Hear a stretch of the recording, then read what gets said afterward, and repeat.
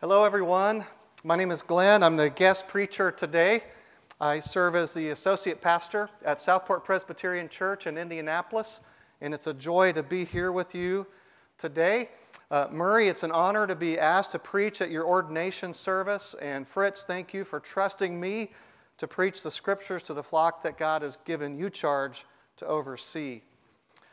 I've known the Nickel family for a long time. I've known Murray since he was in the 6th grade. I moved to Boone, North Carolina to serve at a church, and Murray and his family were members there. And I remember very well that first Christmas Eve service in 2003 when Murray sang in his 12-year-old tenor voice, "Watch the Lamb. Daddy, Daddy, what will we see there?" Remember that, Murray? There was not a dry eye. You did great. You were fabulous.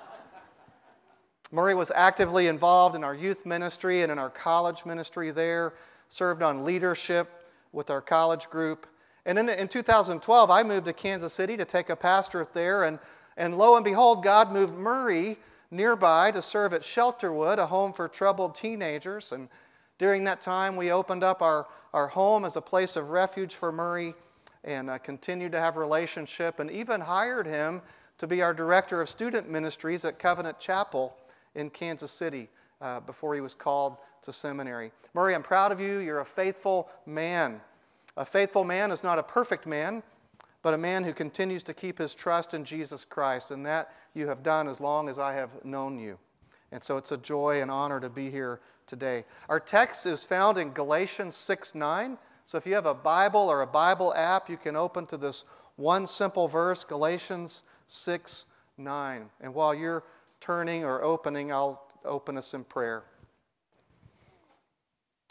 Father, as we come to your word, to the scriptures, we pray, Holy Spirit, that you would open our hearts, open our minds, give us the ability to understand, and give us hearts that are able to obey. May we be encouraged by your gospel this morning. It's in the name of Jesus we pray. Amen. Very simple verse, Galatians 6:9. It says, "And let us not grow weary of doing good, for in due season we will reap if we do not give up." The great British preacher Charles Spurgeon used to give advice to young men considering the ministry. Charles Spurgeon pastored in 19th century England. When a young man would come to Spurgeon and say, "I think God is calling me to be a pastor," Spurgeon would challenge them by saying, "If you can do anything else besides be a pastor, then do that." That was Spurgeon's advice. And his reasoning was this: if God has called a person to pastoral ministry, that person will not be able to do anything else. It's a unique calling from God. And so Spurgeon was right to say to young men, if you can do anything else, do that. Because if God is calling you to pastor a church, you won't be able to do anything else. I suspect most every job comes with a level of difficulty. And pastoral ministry is certainly not an easy job, despite what some people think. We pastors do work more than one day a week. We work Tuesday mornings and Thursday afternoons. It's more than one day a week. Lots of pastors grow weary. In fact, whole congregations often get tired. It's not easy leading a church in our 21st century context. And it's not easy being the church in our current context. Studies reveal that about half of all pastors feel that they can't adequately do all that's expected of them. A wise mentor once told me a pastor has to do 3 things well. He has to lead well, he has to preach well, and he has to love well. And this mentor said, and most pastors I know are really good at 2 of the 3. And maybe this has been your experience, where you had a pastor who was really good at preaching and leading, but maybe not so good at loving the congregation, or you had a pastor who was really good at loving and preaching, but terrible at administration. About half of all pastors feel they can't adequately do everything that's expected. About half say that pastoral ministry has had a negative impact on the health and well-being of their families. A study from Duke Divinity School recently revealed that pastors experience depression at twice the rate of the national average? I believe Galatians 6:9 offers us an encouraging word. It's an encouraging word to pastors, and it's an encouraging word to congregations. Let us not grow weary of doing good, for in due season we will reap if we do not give up. Christians are not exempt from growing weary. The prophet Isaiah said that even young people grow tired and weary. Many of the Old Testament prophets got tired. I think of Elijah sitting under the broom tree saying, "Take my life, God. Take my life. I'm no better than my ancestors." Or Moses in Numbers chapter 11 when he says, "I cannot carry all these people by myself." Then he says to God, "If this is how you're going to treat me, please go ahead and kill me." It's Moses. The old and young alike often grow tired and weary. Great men and women of the faith grew tired and weary. Some people wrongly conclude that if you live a good moral life, obey the rules, and have enough quiet times, then you'll always be happy and satisfied and fulfilled. And some people wrongly believe that if you truly have faith in God, then you'll never struggle with doubt or sadness. You'll never grow weary. And yet the truth is, growing weary is part of being human. That's why we're giving a command in the Bible that encourages us to not grow weary and give up. Martin Luther was a monk who later became a priest. He lived about 500 years ago. In his commentary on this verse, Martin Luther says, "It's an easy matter for a man to do good once or twice. But to continue and not be discouraged through the ingratitude and perverseness of those to whom he hath done good, well, that is very hard." It's easy to do good once or twice, isn't it? It's easy to do good a handful of times. But what about when we start hitting obstacles? What about when people prove to be difficult, lacking in gratitude, and perverse?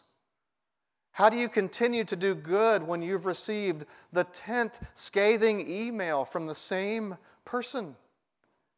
Luther says, "But to continue to do good and not be discouraged through the ingratitude and perverseness, that is very hard." I heard a pastor once describe his church split. He said, "I've never seen so many well-taught people behave so poorly." Sometimes Christians get tired and discouraged and are tempted to give up altogether. Numerous pastors report that they would do something else if they could. I confess lately I've been fantasizing about driving a sausage truck. I saw an advertisement on the internet. They give you a uniform.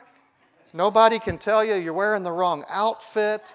They map out the route for you. No one can say you're not following the right vision. And then to make it better, somebody else unloads the sausage.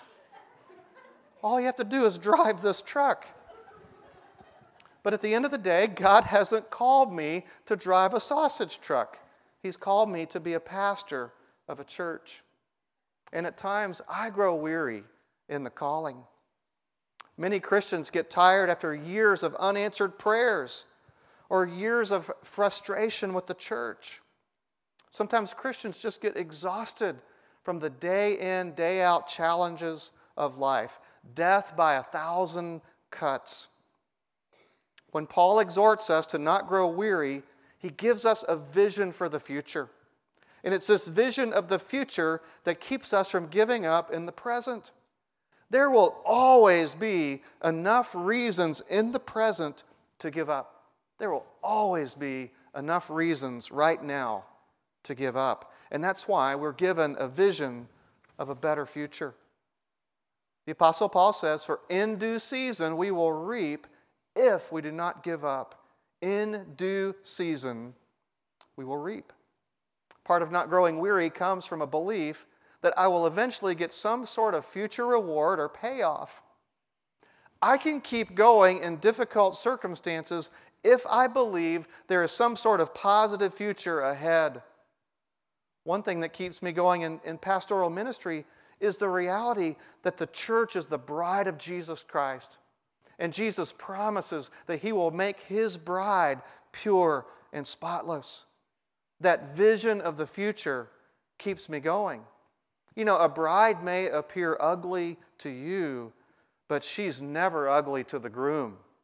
The bride is never ugly to the groom. And Jesus promises that His bride will be made into a pure and spotless bride. That promise keeps me motivated. In this passage, Paul uses a farming analogy. He says, in due season. That's farming language. I once asked a Kansas farmer, what is the secret to farming? We were driving in a pickup truck, and he paused for a long time, so long that I wasn't sure he heard me. And then he says two words, very slowly and very deliberately. Faith. He pauses a long time. You've got to have faith. He continues to pause. Resilience. You've got to have resilience. You've got to be able to bounce back from anything. Faith and resilience. Paul uses a farming analogy to remind us that there is a future harvest in store for us. And this future harvest is what keeps us motivated to not grow weary in the present. In due season, we will reap. My question is, when is that season? That would be helpful to know, right? If I could just get the time frame, I could hang in a little longer. Is that due season? Is it after a week of doing good? Is it after a month of doing good? Is it after a year? Well, the phrase in due season, it's ultimately a reference to the final harvest, the end of the age harvest, when the New Jerusalem comes down out of heaven. You see, the ultimate reward is not in this life, it's in the life to come. Now, thankfully, God, in His grace and mercy, gives us sufficient mini harvest or little harvest along the way. God will periodically allow us to see the fruits of our labor in the now. In His grace, He gives us a taste of the harvest to keep our vision focused on the ultimate harvest. Paul uses a farming image of sowing and reaping.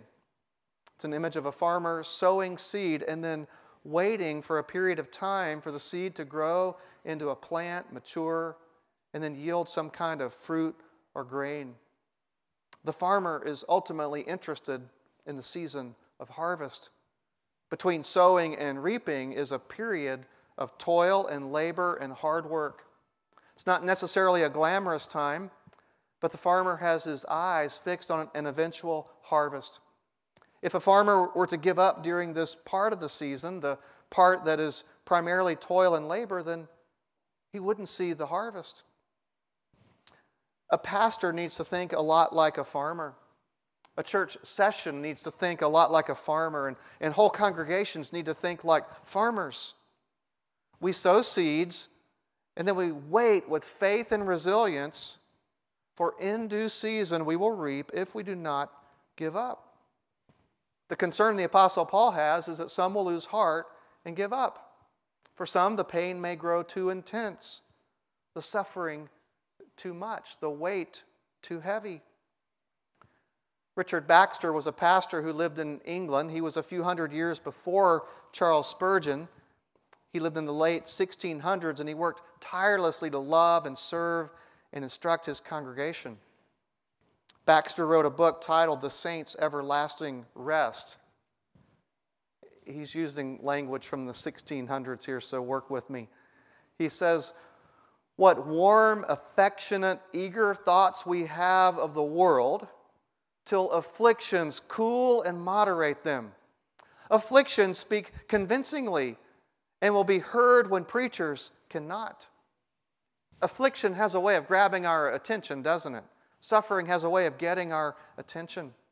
Baxter goes on, "Many a poor Christian is sometimes bending his thoughts to wealth or flesh-pleasing or applause and so loses his relish of Christ and the joy above until God breaks in upon his riches or children or conscience or health and breaks down his mountain which he thought so strong. And then the world is nothing and heaven is something. Often God has to break in and disrupt our lives in order to get our attention. Often God has to create disruption so that we'll put our focus back on things that are ultimate and not on things that are temporal. Sometimes even takes losing valuable things in order to be reminded that our greatest treasure is in heaven. Baxter concludes his thought by saying, "Alas, if we did not sometimes feel the spur, what a slow pace most of us would hold toward heaven." If we did not sometimes feel God's spur, what a slow pace we would run toward our ultimate prize. And let us not grow weary of doing good, for in due season we will reap if we do not give up. Let me wrap up by saying that one way to avoid giving up and growing weary is by helping each other carry the load. Galatians chapter 6 says for us to bear one another's burdens and so fulfill the law of Christ. We must be a support for each other. The Bible calls us the body of Christ for a reason.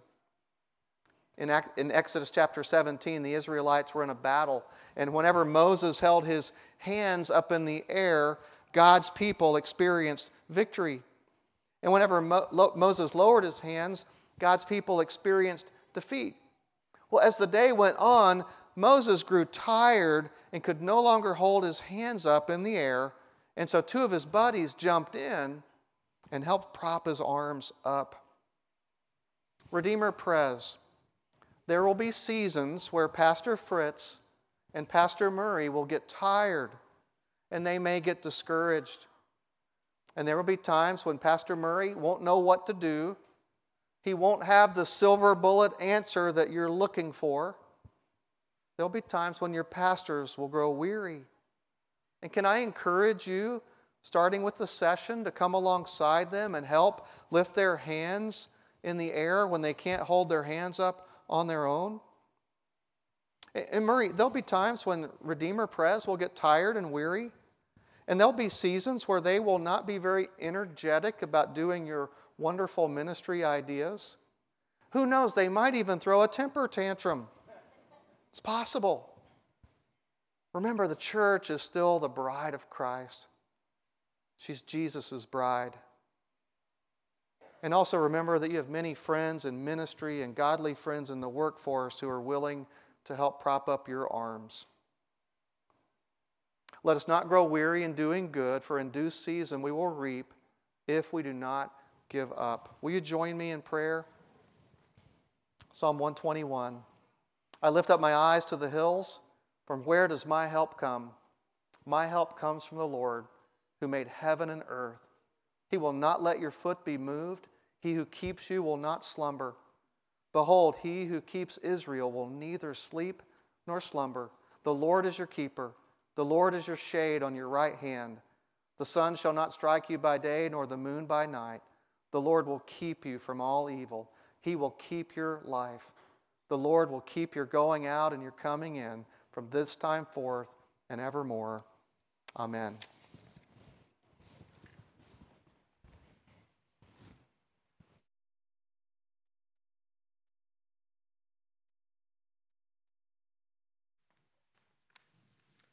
Thank you, Glenn.